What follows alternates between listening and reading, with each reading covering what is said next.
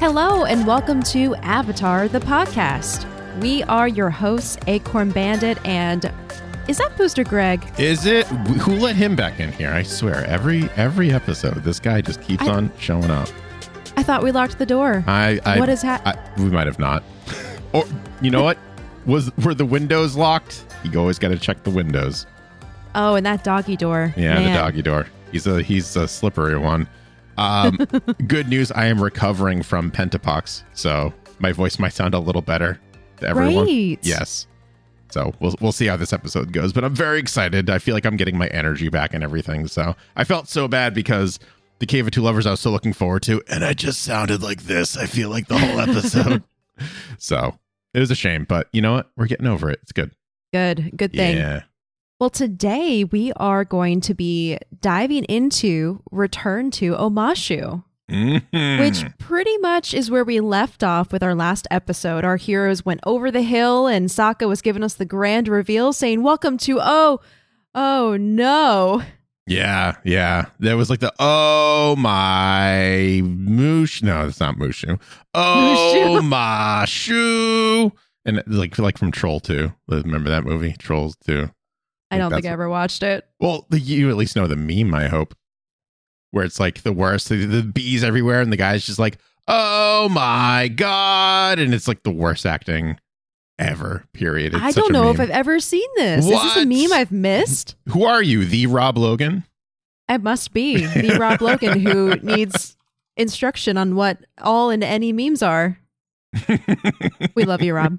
Love you, Rob.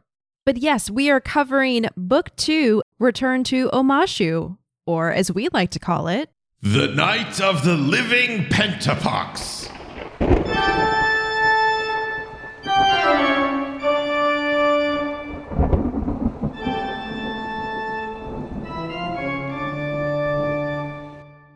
All right, let's dive right into the episode. Yes. This episode was written by Elizabeth Welch Ehas and directed by Ethan Spalding. And yes, that is the same Ehas that we have been talking about. Aaron Ehas, lead writer, is Elizabeth's husband. That's kind of awkward, I think, because the last episode we were like, is that his sister? Yeah, are they related? Sure. Yeah, they're definitely married. They're a writing duo, and this is her first episode that she's written for Avatar, and I believe will continue to write a few episodes, so we have that to look forward to. Nice. This is also Ethan Spalding's directing debut for Avatar. Ooh. Because before Avatar, he worked on The Simpsons. Oh, that's really cool. But yes, like I mentioned before, we find our heroes where we left them, staring at the conquered city of Omashu. A Fire Nation banner hangs from its walls, and great metal drawbridges span the chasm that surrounds the city from all sides. Omashu the Untouchable has fallen into Fire Nation hands. The great city of Ba Sing Se is the last Earth Kingdom stronghold left. Oh no. Dun dun dun. Bomb, bomb, bomb. Katara tells them they should move on, but Aang insists on going into the city to find Bumi. When Katara tells him they can find other teachers to teach him earthbending, he says this isn't about finding a teacher, it's about finding his friend. Using a sewer system, they sneak into the city and find themselves in the middle of a street. That wasn't as bad as I thought, says Katara, who is dry and clean after using waterbending to bend the sewage around her. Aang, having used airbending in a similar way, stands untouched beside her. Sokka, though, emerges from the manhole covered in a thick green slime as spooky music plays in the background. That is the spooky music that we need for our Night of the Pentapox. Yes, we'll try to get that. Katara cleans him off with water bended from a barrel, and Aang blasts him dry with a gust of wind. It's then that Sokka realizes he's brought something else from the sewer with him, and they're stuck to his face. He panics when he can't pull them off, and Aang explains the 5-legged mini octopus creature is called a purple pentapus. He helps Sokka remove them from his face by petting the tops of their heads, and their suction cups leave behind small red dots on Sokka's skin. They're so cute, by the way. I never thought adorable. I would think anything octopus related I would find adorable, but they're just like pink and they're cute, and then they make this like little smiley like eye like not face, Yeah. but their eyes smile when like you take them off, and they're just so cute and adorable. Also, real quick before we go to the next point, I do want to point out that again, Katara water bends and Sokka gets wet. And Sokka gets wet. Yep, I caught that. We can't break with tradition. Nope. I have a note about penta, the name Pentapus, because penta is a Greek numerical prefix for 5, and pus is derived from the Greek pous, or however you say this, P-O-U-S, which means leg. So the name thus refers to the 5 limbs of the animal, much like how the octopus's name comes from having its 8 limbs. I was going to say, yeah, just like an octopus. Just like an octopus. Yeah. Octa. Another small detail is when we see them sneak into the city, they're wearing the same cloaks that they were wearing in the Fire Nation festival in the episode The Deserter. Yeah, I noticed that too. I'm happy they were using it, not just like letting it go to waste there. Yeah. So it must have been packed up in their bedrolls or something on Appa, right? Oh, for sure. Yeah, that's what I would imagine. At that moment, a group of guards come down the street and demand to know what the group is doing out past curfew. Katara lets the guards know they were just going home, and they turn to leave. But one of the guards stops Sokka when he sees the red dots on his skin. Katara quickly comes up with a disease called pentapox and claims it's highly contagious and deadly. Sokka plays along with a bunch of moaning and coughing, and the guards quickly leave. I love that, and we'll see this throughout the episode. Whenever anyone mentions pentapox, they all go, I think I've heard of that. Like they're just like, yeah, so that good. sounds vaguely familiar. I'm pretty sure I heard of that. I think my cousin got that disease. It's so stupid. I love it. It's like it's an ongoing bit that is just makes the episode that much better. Yeah. The scene switches to on board Azula's ship, where she is sitting on a raised dais between her 2 advisors, Lo and Lee.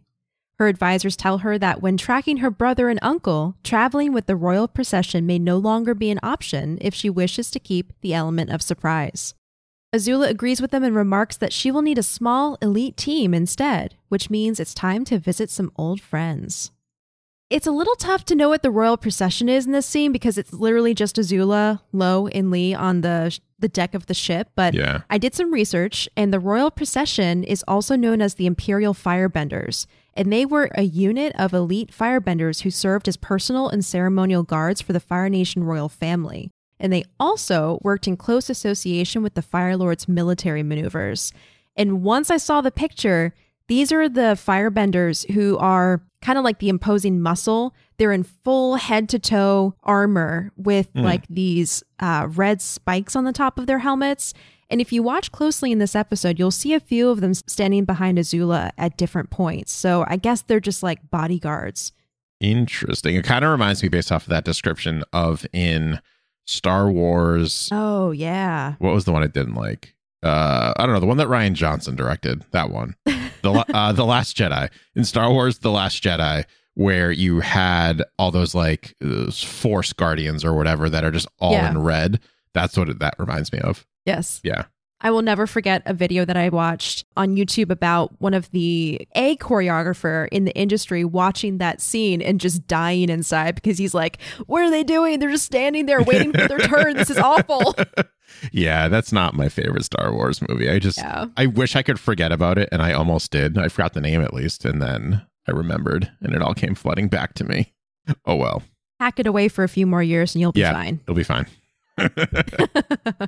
Another small detail is in the original concepts, Azula was going to have a team of ninjas support her in her mission, but the idea of sidekicks with individual skills seemed much more promising, and I am so glad they went that direction because this dynamic trio of Mai, Ty Lee, and Azula is just gold.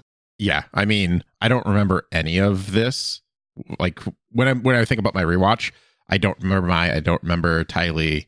I remember Azula, obviously, but I don't remember like what happens afterwards. So just seeing this episode, I thought it was like a really good dynamic, and that like they're almost on equal footing, so to speak, just with different skills. And I appreciate that more than just having like, I don't know, the Wuhan archers who just are there for an episode, it seems like, and then they're gone. Right. Yeah.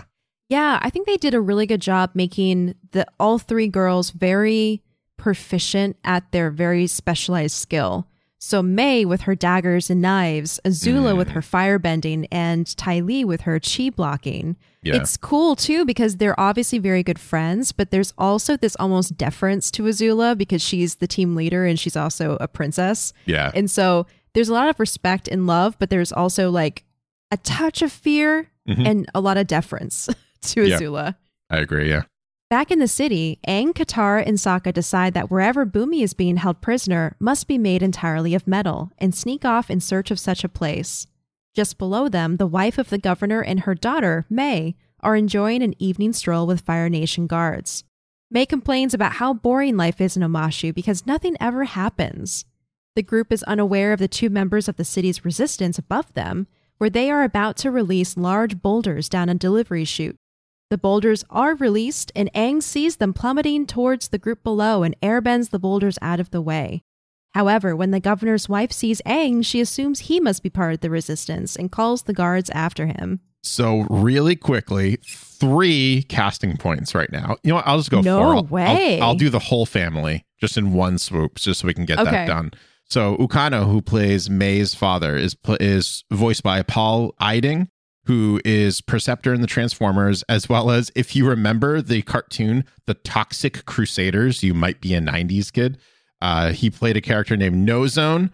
If you are a fan of Ben 10, he played Max Tennyson, who was Ben 10's grandfather. Oh, nice. Also, Pa Kent in Superman versus the Elite and Death and Return of Superman. Now, that is the second person to be in Avatar: The Last Airbender that has been in that specific Superman versus the Elite movie. Last episode, we had the guy who voiced Manchester Black showing up. So they kind of got that going on. Michi, who is May's mother, is voiced by Gray Delisle, who is Azula. Yeah. Yep. What? And if you like that, you're going to like who voices Tom Tom, because it's none other than Tara Strong. No way. Yeah. So who did basically all of Rugrats, right? Literally. So Tara Strong has done Bubbles from Powerpuff Girls, Raven from Teen Titans and Teen Titans Go. If you remember the cartoon Extreme Ghostbusters, I do. She was the goth girl named Kylie Griffin, who was amazing. She was Batgirl from Batman the Animated Series, Dill Pickles from Rugrats, Timmy Turner from Fairly Odd Parents, and Harley Quinn from the Arkham series. And has done like more and more voices. She was also in Ben 10 as Ben 10, the original Ben 10 run. Oh my gosh. So yeah, Tara is one of the names. Yeah. I'm not into voice actors, but I know who Tara Strong is because she is like, she's a legend. She's done everything. And she's like a freaking ventriloquist with what she can do with her voice. It's just anything. She can do it. Yeah, she's absolutely amazing. But that is the whole, and then May. I almost forgot May. So the whole family, right? And then May is Cricket Lee, who has honestly done nothing major besides this. Okay. I found she did some voices for Celebrity Deathmatch, Saints Row 2, and Red Faction 2, but that was about it. Okay, cool. So that's fine, because I'll just know her as May forever. Yeah, and that's pretty much what I feel like most people will know her as. I don't think anyone's going like, oh yeah, Cricket Lee from Celebrity Deathmatch. It's like, no. Right. Yeah, so. Awesome. Wow, that's amazing. Mm-hmm. May leaps into action with the guards and unleashes a volley of deadly daggers that Katara must block with walls of ice. May continues to pursue them until they are pulled underground by earthbenders.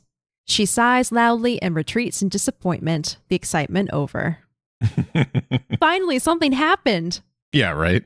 Meanwhile, Azula has begun the search for her small elite team. The scene changes to circus grounds where a girl named Ty Lee is training. Azula approaches her and through conversation reveals that Ty Lee is the daughter of a nobleman.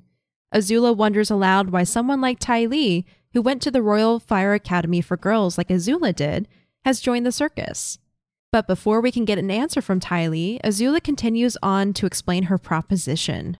Azula informs Ty Lee that she wants her help in tracking down her fuddy-duddy uncle, seemingly neglecting to mention Zuko on purpose. Ty Lee declines her offer, saying she is happy with her life at the circus and that her aura has never been pinker. Azula seems to accept this decision, but goes on to inform her that she is staying to watch her show, which makes Ty Lee visibly nervous. Real quick, Ty Lee is voiced by Olivia Hack, who has played Rhonda. I think it's Rhonda Wellington Lloyd from Hey Arnold. So that's something. Oh, that you might sounds remember. familiar. Yeah. It seems like this character appeared in the movie first and then became a reoccurring character afterwards. That's why. Okay. Yep. Also played Tama from Gilmore Girls and was Katuni from Star Wars, The Clone Wars. There's Star Wars again. There it is. I feel like we're not going to see Dave Filoni directing anymore. I just have that feeling because I didn't match up the timelines exactly right now, but I feel like he's directing Clone Wars at the moment. I can confirm that. Yes, I did run across that little piece of trivia that he left the Avatar project after the first book to go on to Clone Wars. Yep. Yeah, makes sense. So what's interesting in my research on Ty Lee is that this might be spoilers for a little bit later, but she has 6 identical sisters. Yeah. Which is super interesting. The other thing that's kind of funny is that she went to the circus to like differentiate herself from her sisters. And if you know where she ends up later, that's actually hilarious. That she left the circus to not be an identical sister, and then she ends up doing... I don't want to spoil it for people who haven't seen it yet. Yeah, don't spoil it. Yeah, but she ends up doing something which essentially negates that. Yeah. Which I thought was pretty hilarious. It's okay. She just needed to go find herself, be her own person. I mean, I get that. I actually had a younger sister who looked very much like me when we were younger. Yeah. And one of the reasons why I first dyed my hair was to differentiate myself because I was sick of my neighbors calling me my sister's name when they saw me down the street. So I get it. I mean... leaving your country and joining the circus is like maybe a little extreme, but for someone like Ty Lee, that's like right up her alley. Also, really quickly too, like Ty Lee, and I guess by association, her and her sisters are also some of the few natives of the Fire Nation that do not have black hair and golden eyes. Yes, I've noticed that. Which I want to make a point later about this. But it makes me think. So we got to remember where that point was. But once we get to it, I'll jump in and I'll tell you exactly what my train of thought is. All right, perfect. Yeah. I also found out that the Fire Nation Circus, it reminded me a lot of the Fire Nation Festival and how we learned in The Deserter that it's a traveling festival that brings a little bit of the Fire Nation culture to expats who are in the Earth Kingdom. So in a similar way, the Fire Nation Circus was a group of traveling performers that gave demonstrations in various Fire Nation colonies and the Fire Nation. The circus entertained Fire Nation and Earth Kingdom families alike by hosting acts from rope walkers, acrobats, and plate jugglers. It also featured a large collection of rare and exotic animals, including a lion vulture and, at one point, a wind buffalo, which may or may not be a nod to something that we'll see in the future. Ooh, I hope so. Below the city, Aang speaks to the leader of the resistance, Young, who is captain of Amashu's army and was with Bumi the day the Fire Nation invaded. Young informs Aang that before the fighting even began, King Bumi surrendered the city. Young claims that fighting the Fire Nation is the only path to freedom, and freedom is worth dying for. Aang tells them now is the time to retreat so they can live to fight another day. The rest of the resistance agrees with Aang, much to Young's disappointment. But they need a plan in order to leave the city safely. Enter Sokka, the idea guy. Hey.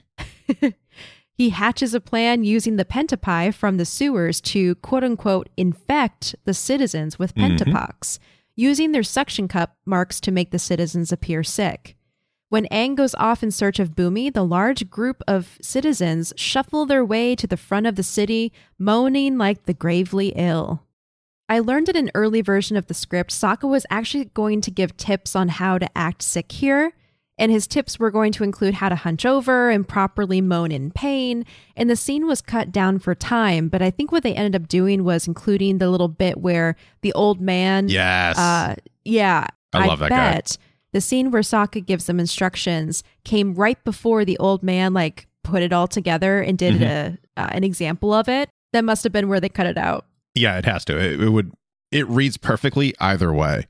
And I actually like that they cut it out because A, not only does it like streamline that whole thing, but B, it's just like, it's hilarious where all these other people are like, what is he talking about? And then this old man who's just obviously been faking being in pain for a while because he's probably, I don't know, begging for trying to coin get out or of something work like or that, something. trying to get out of work Yeah. or whatever. And he's just like, thanks, practice. He reminds me a lot. Remember The Hunchback of Notre Dame, the Disney movie? Yeah. Remember the old man in the cage?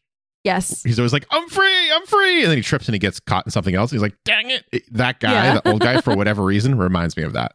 I know exactly what you're talking about. And I want to say it's the voice or the delivery. There's Maybe. something very similar about them. Yeah. Yeah. Or maybe it's even just the fact that he's an old man that's hunched over and super thin and frail looking. Yes. And Yeah, making something. thin and frail sounds. Yeah. Fair. Also, in this section of the episode, we see an example of Fire Nation influence in the cities it inhabits. So there's a very large Fire Nation style building in the center of the city where the governor and his family live. And the scene with the citizens cuts to his balcony where he's looking out on the city, and we can see a lot of other Fire Nation buildings. And it reminds me of what we were seeing in The Deserter, where we first learned also about fireflakes, because in this scene, May is offering fireflakes to her dad. Yeah. But we were talking about how it looks like the Fire Nation invaded and then built their own structures in the middle of all of this Earth Kingdom architecture. And we're seeing that again here. Yeah. Oh, yeah. And it's actually very reminiscent from the pilot episode, too, where there was a scene. I know someone brought it up in one of the Angmails where we're talking about Zuko's pet messenger hawk or whatever it was. Yep. In that same part as well, there's all these like rafters and scaffolding, thank you, being built. And I think they just pretty much reused that whole vibe just for this episode, which I thought was nice. I think they did. Yeah. Yeah, we especially see it later in the episode when Team Avatar is fighting Azula. But yes, I think they really did repurpose that set design. Yeah. Another fun fact, we've talked about Ukano a little bit, who is the governor of this settlement and also May's father. He's not a firebender, but he was the mastermind behind the invasion of Omashu. He was the first and only Fire Nation governor of what is to become New Ozai, appointed by Fire Lord Ozai himself, as we learn in this episode. Huh. Small little detail. He is said to not be a firebender, but he does make an appearance in one of the Avatar video games where I think he's a boss of some kind and he can firebend in that video game. But I personally am not going to take that as canon because oftentimes video games, video games are not usually. Yeah, unless it's otherwise stated, it's not canon. Yeah. Yeah. So little detail, but it's cool to see how there are definitely still Fire Nation citizens who play a part in all of this, like Lo and Lee, for instance. They are not firebenders either, but they are the firebending advisors and political advisors to Azula. And same thing here, you know, May doesn't firebend and her father doesn't firebend, but they still have big roles to play. Isn't it interesting that Ozai tends to keep those closest to him that cannot firebend?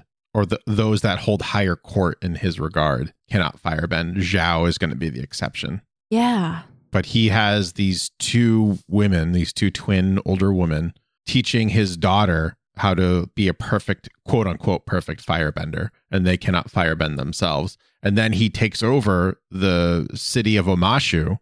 And who does he give it to, essentially? A non-firebender. I feel like there's something going on there, but I can't quite put my finger on what that is. I think it's promoting those who you view as being weaker than yourself, so that way they won't rebel as easily, would be my guess.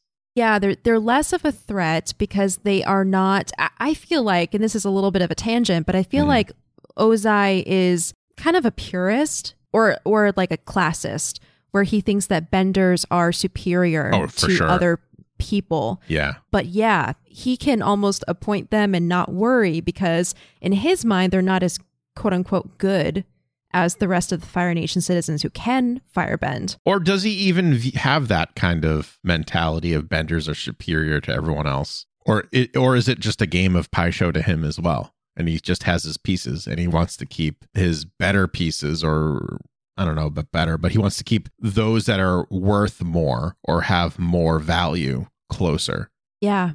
I think we'll have to table this until we get into book 3 because it's been a little bit since I've gone through the show, and this is actually the first time I've really dived so deep into each episode, but I feel like we touch on this in a future episode or section of episodes where we kind of get into Ozai's head a little bit about what he believes. Okay. Yeah. I just found that very interesting. All of a sudden, as soon as you put that, I was like, huh, there's quite a few promotions going on here that are non-benders. It's interesting to me. So, I think you're right. It could point either direction where he appoints people he feels are not threatening, or their abilities don't play a part at all, and they're just exceptional in their own way when it comes to strategy or politics and the like. Or maybe he knows they're going to do exactly as he'll say. Or they're very, very obedient.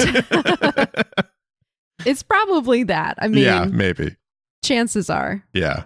Anyway. As Aang searches the city for Bumi, he comes across Flopsy, who has been chained to a large wheel and put to work. Aang frees him by freezing and breaking the chain, and they run off in search of Bumi together.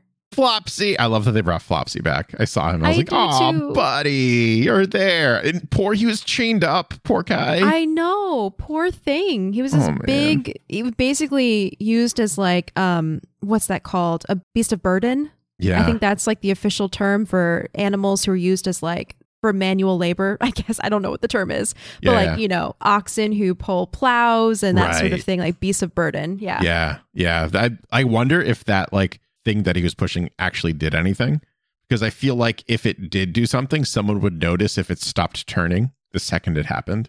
Yeah. So I think it does do something very important, because when we think about it, you particularly have mentioned many times how the city of Mashu works off of earthbending. Right. You have your delivery chutes. Everything in the city is done with earthbending. But since the invasion, the Fire Nation probably needs to retrofit everything. Oh, yes. Because now the city is going to have to run on Fire Nation machines and firebending unless they can get earthbenders to work for them. But that's too dangerous. I imagine that they're locking down as much of the city as possible to keep people from revolting. Well, yeah, we've already seen in the episode Imprisoned that they can't get earthbenders to do what they want, so they just break them down until they're just soulless, essentially, and have no morale, and that's how they deal with that. So, so they have to replace earthbending with their own machinery, essentially. So that's a good point what Flopsy was working on or was utilizing. Yeah.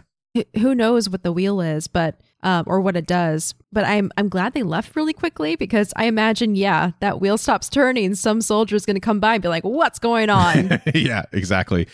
Quick question. Do you think that because Aang uses frost breath twice in this episode, is that the same one that Katara uses, or is he using airbending to mimic that effect? If I would assume he can control the temperature of air, if he can control the direction of it.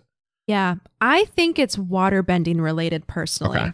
Yeah. Because we don't really see frost breath from him before he started learning waterbending. And when you think about it, the reason why the air is getting cold is because the water droplets in the air are freezing. Fair. And so I guess that's the distinction between airbending, where you can push the air in different directions, and waterbending, where you can like change the temperature and the state of an element. Mm-hmm. How like water goes from steam to vapor to it's from liquid. Vapor to liquid to solid. Yeah. I wonder if he could combine vapor with airbending then. I'm thinking that's where it crosses over. And I think the only time we would ever see that is with an avatar, because they're able to bend multiple elements. Yeah. It's very interesting as we go on through this book, especially the next episode, where we start seeing like that elemental divide kind of gray and soften a little bit. Yeah. Because like in book one, it's just like you can either bend fire, water, earth, or air. Unless you're the avatar, you can do all of them. And we start seeing like, well, like now that we're kind of talking about it, like, you know, what if you turn water into a vapor? That's essentially an air element at that point. So like we're starting to really kind of see this how everything is connected, so to speak. Yeah. And lava bending and lava bending, yeah. And what we'll see later. Yes. And what we'll see later with a couple characters. Yes. Yeah. All right. Some distance away, Momo is hungry and has left everyone in search of food.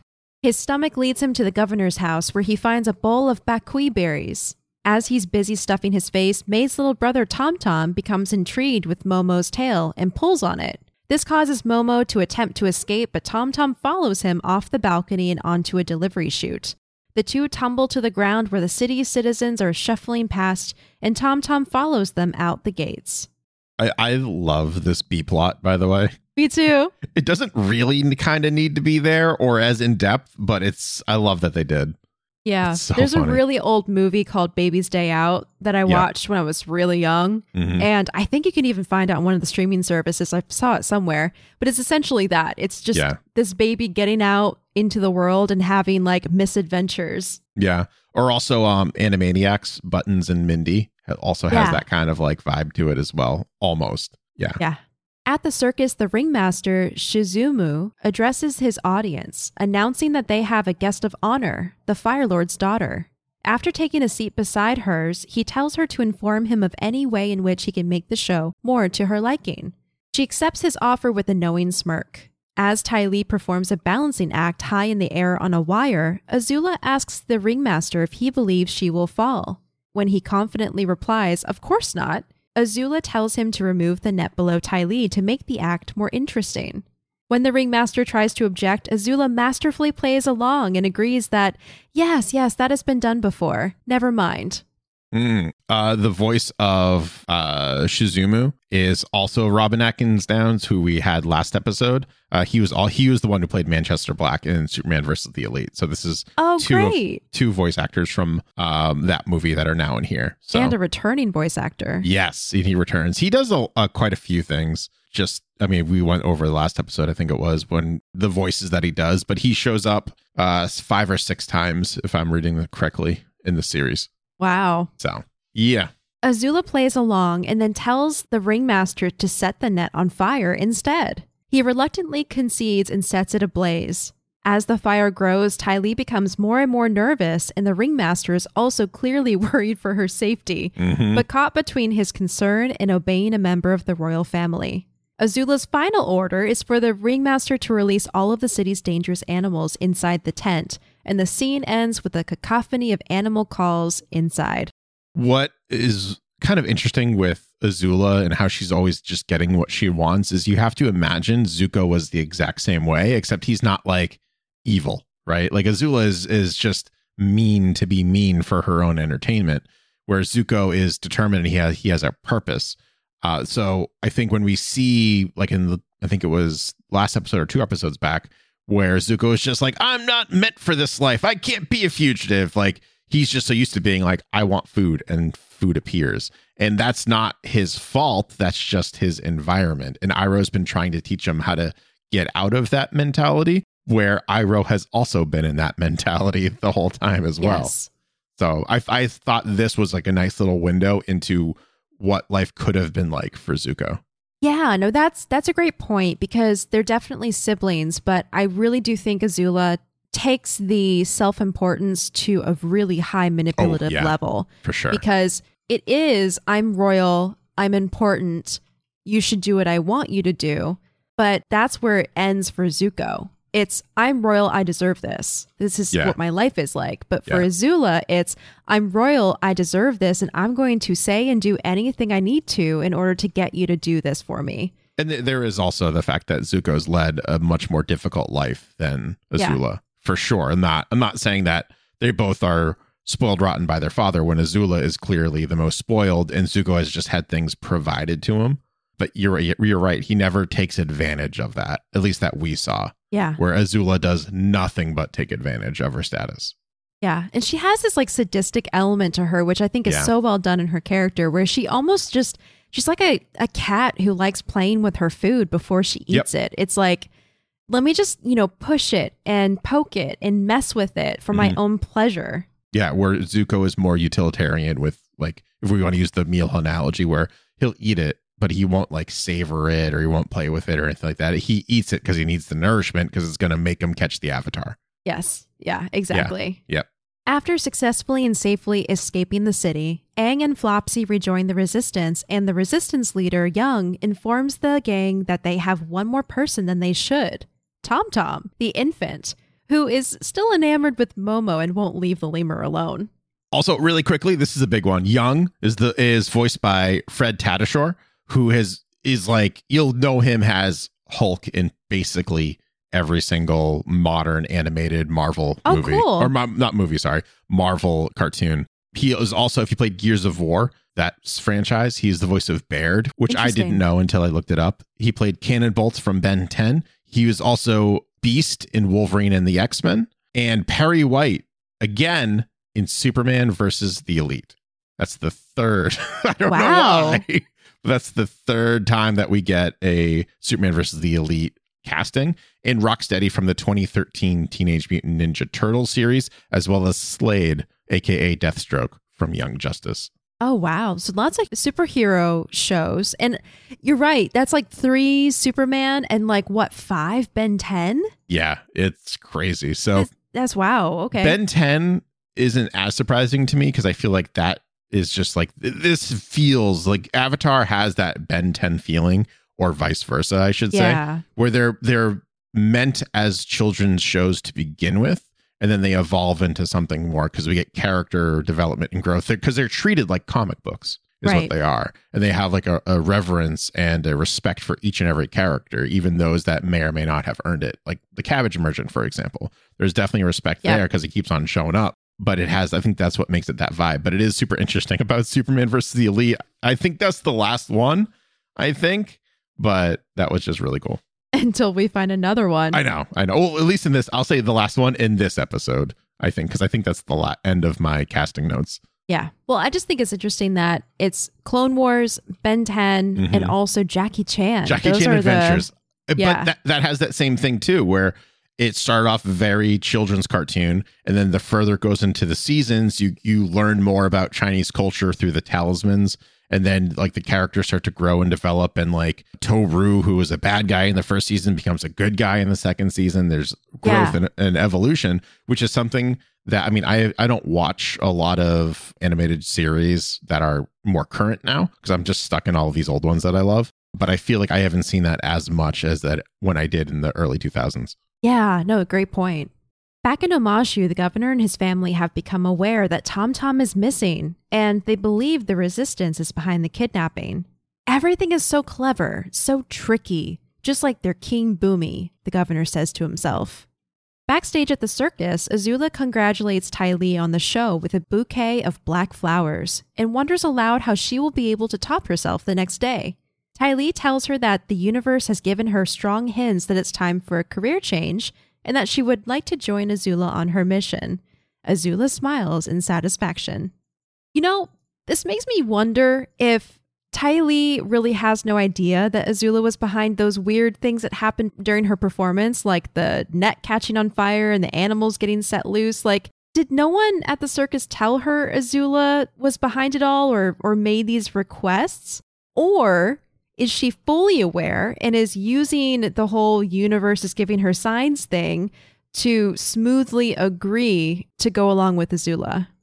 Not knowing much about Ty Lee, I want to say it's the latter, but that's just like my gut, right? Is like it could be completely within her character to be like, yeah, no, she's just oblivious all the time and just like she's very skilled in what she does, but you know, she's book smart, but not street smart, so to speak, where Azula and May seem to be the opposite of that. Yeah, I'm leaning towards the latter as well, because I think, and we're going to see more of Ty Lee in the future through the rest of the books, but she does have this element of, you know, it's all good. I'll just go with the flow. I am a very like laid back kind of person. But then at the same time, she's a little bit, she avoids conflict a little bit. So it's like, okay, no, I get the message. Sure, I'll go with you. And I'll just say that, you know, this is the next part of my destiny is to go along with you because the universe has shown me signs, even though you're behind the signs kind of thing. Yeah. Well, also, too, we saw that she's afraid of Azula as well. We saw that like fear in the beginning of the episode. Yeah, she's definitely cautious of Azula. I would say even afraid. Like she went from bubbly to like kind of serious. Not like super serious, afraid, shaking in her boots, but like she definitely, her demeanor changed as soon as Azula was like, oh, and I'm staying for your show. Yeah. And she was like, oh, no. So I think now that we're kind of talking about it a little bit out loud, I feel like solid now. Yes, she's aware. And instead of just accusing her or saying, I know what you did and causing, like, you're right, like avoiding that conflict. She doesn't want to cause any more. She just says, the universe, that crazy universe just wants me to go with you. So we're going.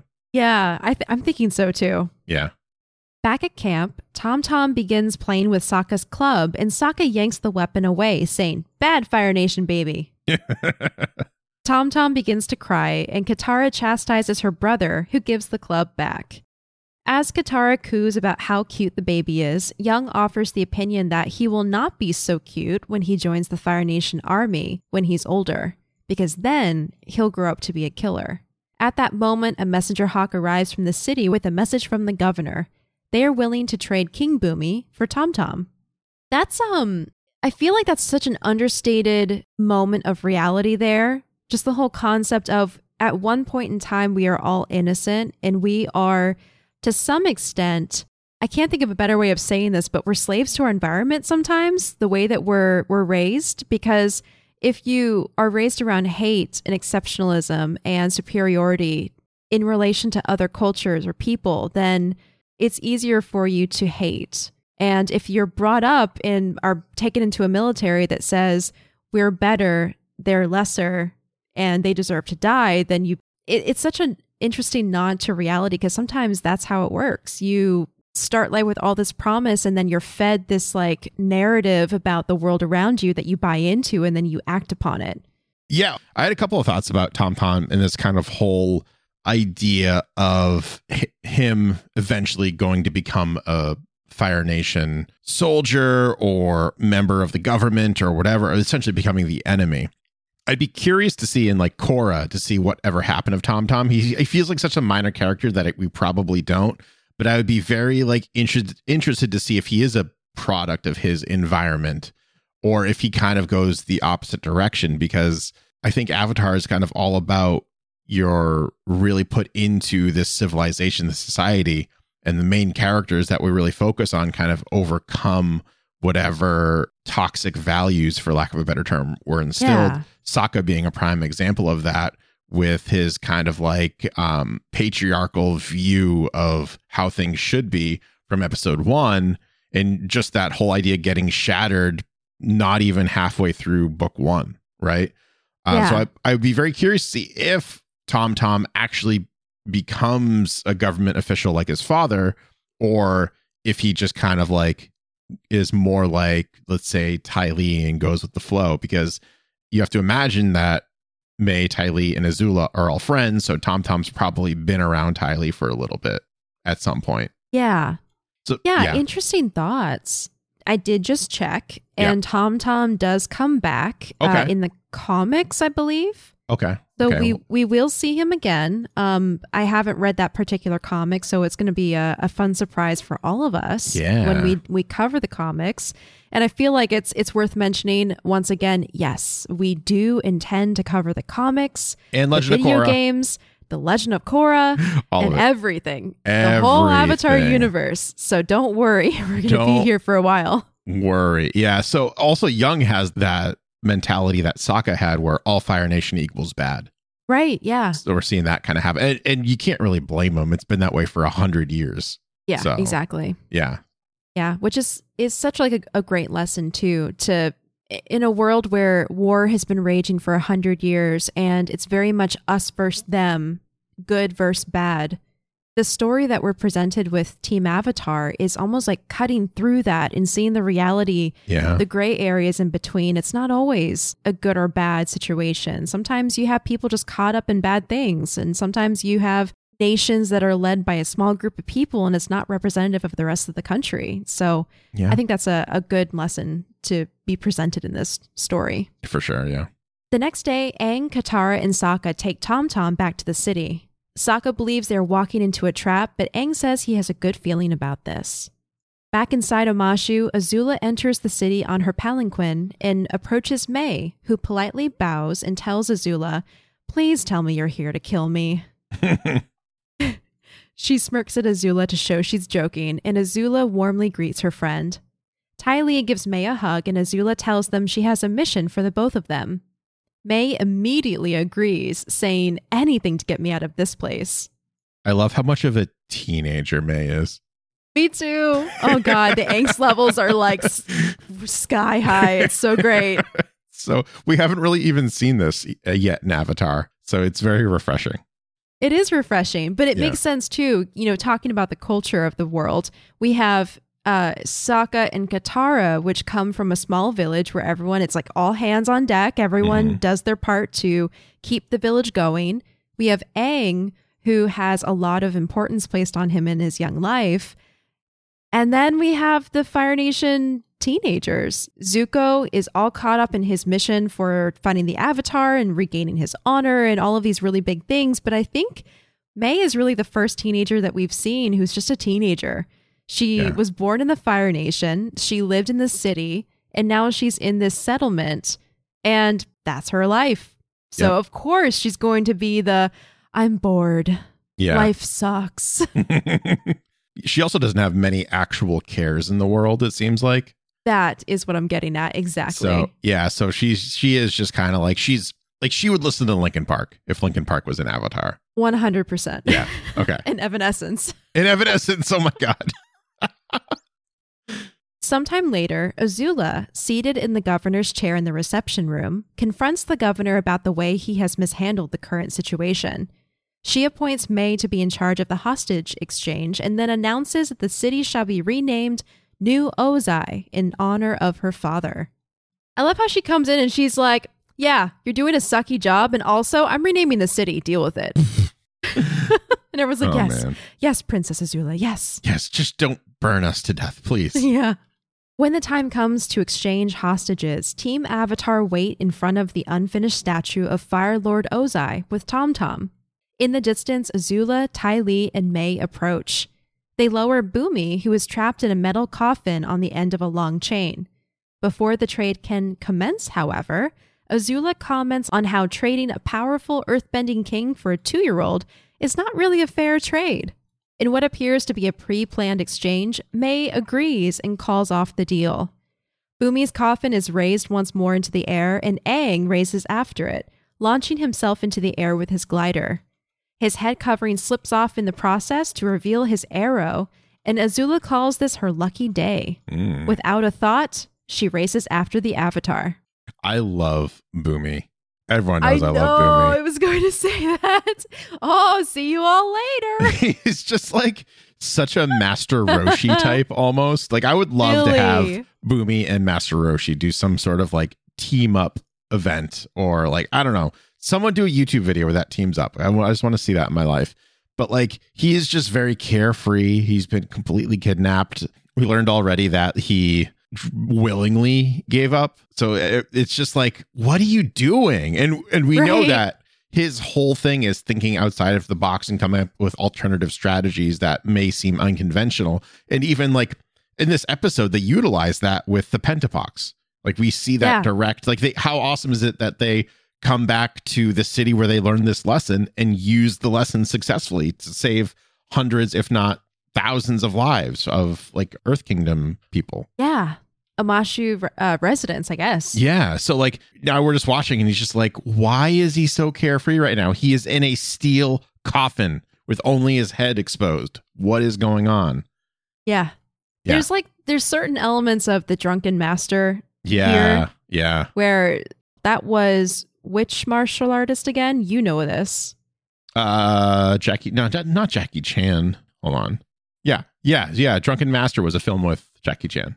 Okay, yeah. And that's what I'm thinking of, because in the film, it's a style that looks completely disorganized. Yep. Wild flailing makes no sense, but then it comes together and is very intentional. And I feel like that is the epitome of Bumi. Well, yeah, that's also the just real quick Star Wars rant, because I feel like it's been a while since I went on one. That is why a lot of people think that Jar Jar Binks from Phantom Menace is actually a Sith Lord. Because he uses the drunken style, and he manages to take down the entire droid army by flailing around seemingly chaotically and by accident, but actually maybe very strategically and master-like. I have heard that theory, and I don't know how I feel about it, really. Aang lands on Bumi's coffin and begins to freeze the chain in order to release him. On the ground, May and Ty Lee begin rushing Sokka and Katara. Sokka uses the bison whistle to call for Appa, but as they run away, a hand shoots out of a hole in the ground and strikes his foot. He goes tumbling and twists to land on his back in order to protect Tom Tom on his chest. Ty Lee runs after him, and Katara uses her bending to block a set of daggers from Mai and then pull Ty Lee off her feet before she can reach her brother. Sokka uses the opportunity to escape down a ladder with Tom Tom. Up in the air, Bumi tells Aang to stop what he's doing for a minute. But before he can continue, Azula attacks them, and her blast of blue fire breaks the frozen chain, and both Bumi and Aang fall to the ground. Aang uses airbending to soften their landing on one of the delivery chutes, and the metal coffin goes zipping away. Bumi continues to try to get Aang's attention, but the young airbender is distracted and doesn't hear him. Azula uses another cart to chase after them, and Aang must continue to dodge her fire attacks. I love this, by the way. I absolutely love that, like, he's using the steel coffin of Bumi as like a surfboard. Yeah. And they're like literally like surfing and sliding down the Omashu delivery system. And he's just like the good old days, right? And like Aang is just having so much fun. And for once you actually see Bumi kind of serious, because Bumi is trying to yell at him and he's trying to tell him this message. And Aang is just not listening or not able to hear him, or maybe a combination of the two. Really quickly, too, Ty Lee's chi blocking fighting style is very similar to the style called Gentle Fist, which is a fighting style it's very similar to Naruto, essentially. It was made in Naruto where they can block a person's internal flow of energy, although in Naruto it's referred to as chakra rather than chi. So it's this like idea of like you can block someone's abilities, which I know comes into play in Korra, but it's like this idea of like taking away what's special about them, which is pretty interesting. I wonder if that style is the same name that I found, or the same style that I found, which is Dim Mak. Is that the translation? You said Gentle Fist? Gentle Fist, yeah. But that's directly from Naruto. Oh, okay. Gentle Fist is from Naruto? Yeah. Okay, cool. Yeah, so this must be the martial art in the real world, because I was reading that chi blocking resembles the martial arts technique Dim Mak, which purports to kill or maim by disrupting the body's flow of internal energy. It also has some connections to Varma Kalai, an ancient martial art of southern India. It also has that like acupressure points are very similar in that as well. Yeah, so that's a really cool thing. Another fun fact, I'm glad you said that, because I don't know how to say this correctly. It's Chinese. I think it's Qigong. Okay. Or sometimes spelled Qigong. It's a form of traditional Oriental medicine and uses similar techniques and pressure points to help others' chi flow more easily. And what's most fascinating is it's considered a standard medical technique in Chinese hospitals. So it's like, I feel like China and Asia in general has always been like this, where they have more alternative methods of medicine than like the Western world. The Western world's very much drug-based. Yeah. But I've noticed that in getting, for instance, some massages from a Chinese-based place, they'll use pressure points on like your skull and your neck and your back, and pulling the fingers and the toes. And I think that's all kind of related to the same technique. Yeah, the same concept or technique. Yeah. Interesting.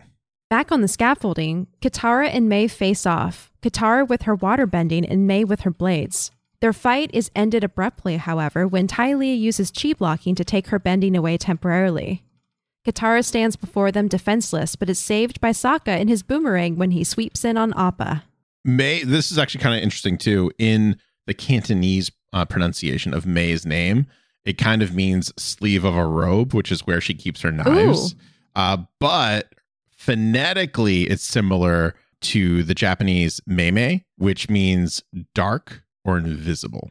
Oh, I love that. Yeah, so that's kind of like really kind of cool. Something that is also interesting, I remember I want to talk about like a theory I had. It's kind of with Meimei. You also have it with Tom Tom. So whenever you have like a word repeated or a name repeated in Chinese culture, it's to like show affection or cuteness or something like that. So Tom Tom, I think Incredibles kind of adapted that with Jack Jack. And now we have like Meimei, right? Even though it's a little bit off. So I had a theory, what if Ty Lee and Tom Tom, because they don't really have that typical like Fire Nation coloring, what if they are not biologically the children of the Fire Nation? What if they were adopted children or taken children, potentially? Yeah, that's interesting. Or on that same kind of note, maybe one side of the family is pure Fire Nation, but then the other is from some sort of or maybe other influence. So Yeah. genetically, the other traits, the non-Fire Nation presenting traits showed up, like the brown hair and the gray Yeah. eyes. Which would make more sense in the case of Ty Lee, who has 6 identical sisters, but they don't have that Yes. coloring. That'd be like, what, do you just kidnap 6 identical sisters from the Earth Kingdom and just be like, yeah, they're Fire Nation now. But Yeah. with like Tom Tom, his coloring looked not quite identical to everyone's to me. So I was just like, what No, if? you're right. It doesn't. And what's funny is, I mean, this is going to be another little tangent here, Yeah. but genetically, dark hair and dark eyes are dominant genes. So more Yeah. often than not, they will win out over fairer colored eyes and hair. Right. But it's funny because if we went down this line of what if Ty Lee and Tom Tom's lineage comes from outside the Fire Nation, obviously whatever that is a dominant gene because it took over, and there's 6 identical sisters that got the genes, and Tom Tom. And Tom Tom, yeah.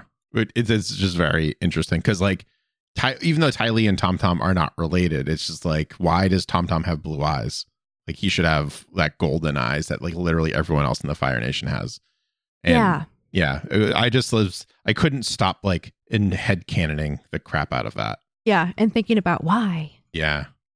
Small note on that. I did read somewhere that in the comics, those gray eyes of Tom Tom and Ty Lee were changed to something a little closer to the Fire Nation. Oh. I want to say it was like a brown or something. I Interesting. forget exactly which color, but we will see it in the future because we are going to be reading the comics. But yeah, at least for in the show, it's consistently gray from what I understand it to be. And also, baby's eyes, I think, can change color. They I do, think. yeah. Yeah. So. Back to our episode. Mhm. Katara is standing there defenseless with her chi blocked, but is saved by Sokka and his boomerang when he sweeps in on Appa. The large bison knocks the girls back with a gust of his tail, and the group flies off to rescue Aang and Bumi. Small note, but I love how, I think it was May who says, "What are you going to do now without your bending?" And then Sokka's boomerang comes through and he's like, "I seem to manage." Is this the first time we're seeing Boomerang? Yes. I think it's Yeah, the first time I he's thought used so his too. boomerang. He uses his machete a lot, or his sword, but His club. his club. But like Boomerang, this is the first time, at least that I remember seeing it. So Me too. yeah, it's so good. Along the way, Bumi's metal coffin is knocked into the air onto a different track. And in a tense moment when Azula bends a blue fire wheel down the track, Bumi is able to bend a rock in its path on the chute using only his chin. When Aang catches this, he asks Bumi if he was able to earthbend all along. Bumi replies, "Well, they didn't cover my face." And this is where he just completely effortlessly bends himself upright at the Yep. end of the chute. And Aang tells him that he doesn't understand. He's like, "Wait, so what's ridiculous. happening right now? You're bending." It's just like, I love just the animation of that, like slide up and then boop and just like lands perfectly. And it's just like, come on, man. Like, what Exactly. are you doing? Yeah, Aang's like a little pissed. He's like, "I don't understand. Why didn't you free yourself? Why didn't you defend Omashu when it was invaded?" And this is where he gives Aang another lesson. And I believe this is just as important as the last lesson he taught him, which is things aren't always as they seem. And sometimes you need to think outside the box to get through your problems. Bumi tells Aang, "Listen to me, Aang. There are options in fighting called Jing. It's the choice of how you direct your energy." Aang impatiently tells him that yes, he knows there's positive Jing when you're attacking and negative Jing when you're retreating. Bumi continues with, "and neutral Jing. When you do, nothing." Aang is shocked to hear that there's a third Jing, and in a funny aside, Bumi clarifies that there's actually 85, but let's just focus on the third one for the time being. I want to So good. know what all 85 Jings are. Yeah, I know, right? So good. So it says, I was just reading the Jing wiki on Avatar, or apparently that there's a parallel series concept of Jing in psychology that is fight, flight, or freeze response reaction. which is kind of interesting. That makes sense. Yep. Yeah. So certain personality types are more inclined to act in accordance with a particular Jing or a particular one of these concepts in psychology. The word Jing also means power or energy in Chinese. So it's like kind of like Fa Jin, essentially. Okay, cool. And the concept of neutral Jing seemed to be common knowledge prior to the 100-Year War, which Aang had a hard time tracking down an earthbender around this time who exhibited this, because it's pretty much only Bumi, because it was so prominent before the war and it became less prominent. Because if you think about it, when you're in a war that's spanning 100 years, you are running away or you're fighting. Yeah. You're not just like stopping to take in the sights because you don't want to. It's probably like a defense mechanism. And like Bumi is over 100 years old, so he's probably is the last person to know about neutral Jing. Because like, why would you even bother passing down information that is irrelevant to life for 2 generations now, maybe 3? Right. And I imagine there's maybe like individual earthbenders around the world who are familiar with neutral Jing, but I can absolutely see how it's not common knowledge anymore because of the environment of the world. Yeah. Neutral Jing is the key to earthbending, Bumi says. It involves listening and waiting for the right moment to strike. Aang begins to understand that this is why Bumi surrendered the city. And it's why I can't leave now, Bumi tells him. Aang is disappointed and says this means he'll have to find a new earthbending teacher. Bumi advises him that Aang will need to find someone who has mastered neutral Jing, someone who waits and listens before striking. With this, Bumi says goodbye and tells his old friend that he will see him again when the time is right. As he leaves, Appa appears with Sokka and Katara on his back to rescue Aang. Some distance away, Azula and her small elite team depart from the city. Ty Lee says to Mai with a knowing tone, "It'll be interesting seeing Zuko again, won't it, Mai?" And Mai hides a smile. Ooh! Ignoring the comment, Azula tells them that, in addition to Zuko and Iroh, they now have a third target to pursue. The Avatar. The Avatar!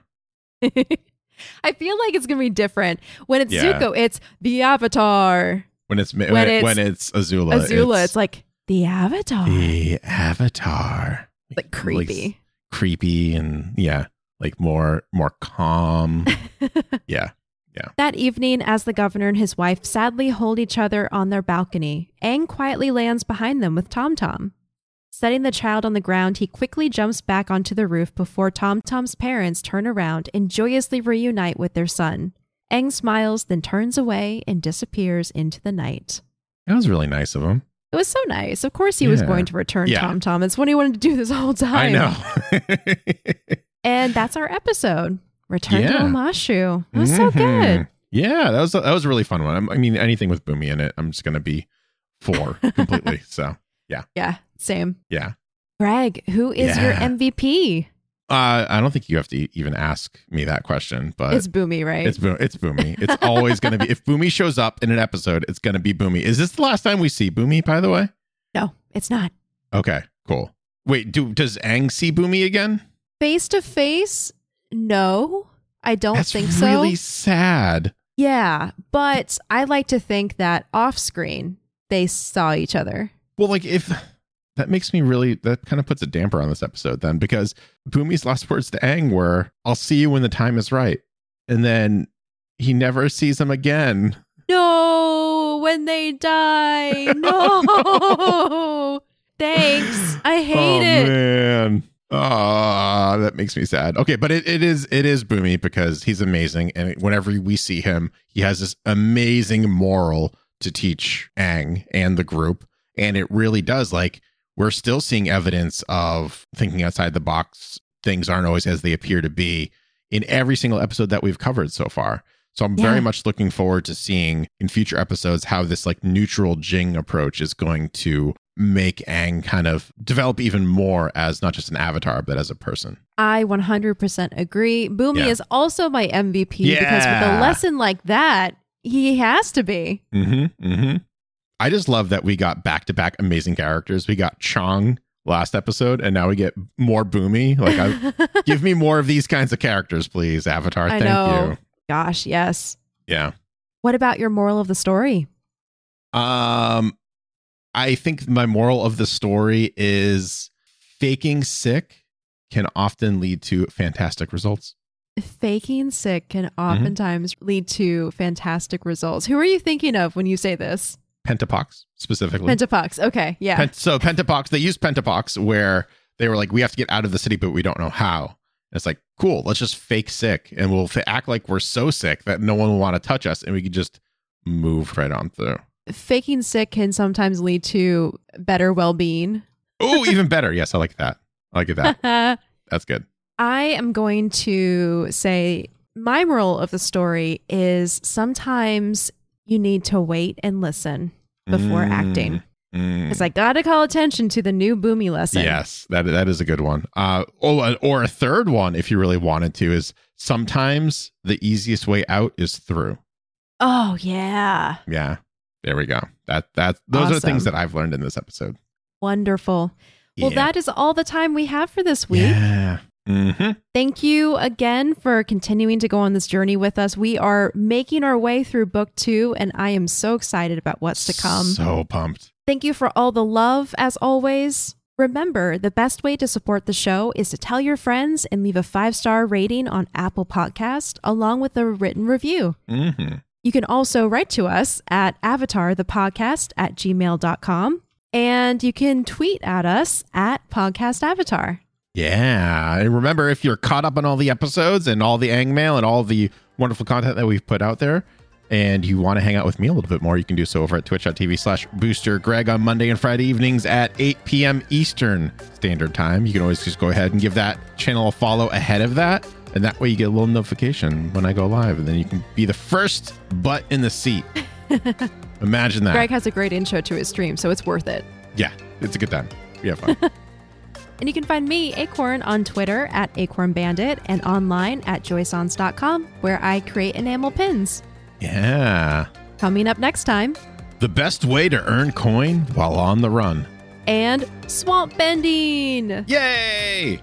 All this and more next time on Avatar, the podcast.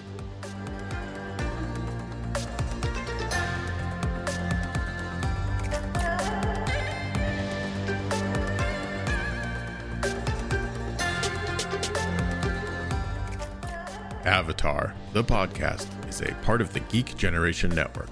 Check out all of our podcasts at thegeekgeneration.com.